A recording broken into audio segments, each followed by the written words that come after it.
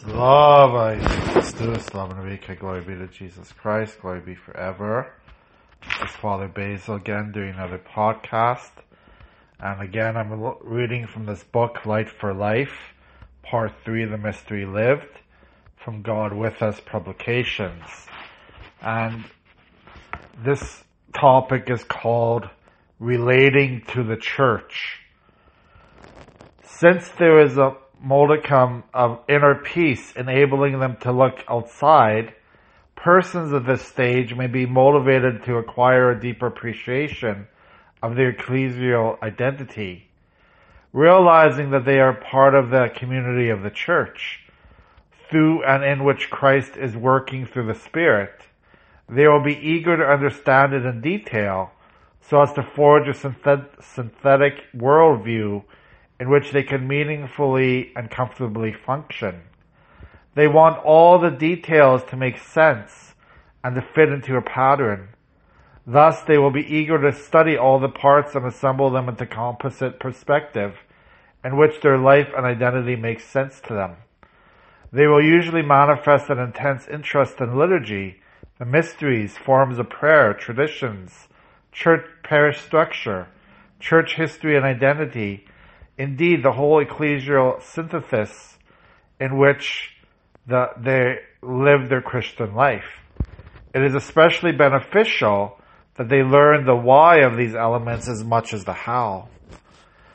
Maturing Christians become more able to appreciate the true meaning of the liturgy and the holy mysteries.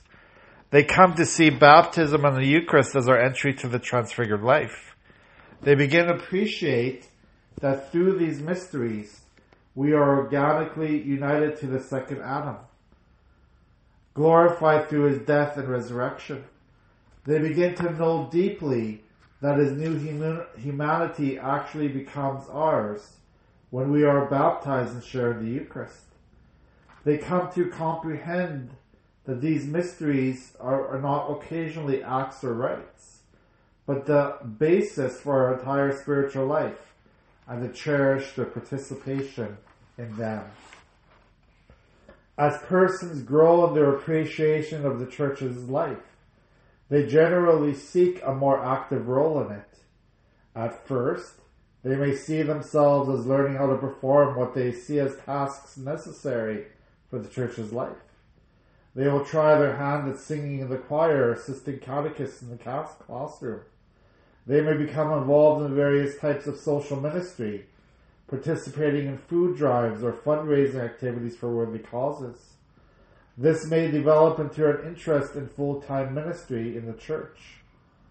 For true growth to occur, however, their perception must develop from seeing service as a succession of tasks to be performed in the best way possible, to a realization of our call to be the stewards, priests, and prophets of creation. We come to see that our interests, abilities, and talents are not the fruit of our own self-development, but are gifts of God given to the entire community through us, and that we must render accounts to Him for what we do with these gifts. If our activity in the church develops into the true ministry, we begin to use our gifts to enable others to serve the community. In this way, we realize the vision of St. Paul. His gifts were that some should be apostles, some prophets, some evangelists, some pastors and teachers, to equip the saints for the work of ministry, for building up the body of Christ, until we all attain into the unity of the faith, the knowledge of the Son of God, to mature manhood, to the measure of the nature of the fullness of Christ, so that we may no longer be children, tossed to and fro, and carried about with every wind of doctrine, by the cunning of man, by the craftiness and deceitful wiles. Rather, speaking the truth in love, we are to grow up in every way unto Him who is the head, into Christ. That's from Ephesians 4:11-15. So, I think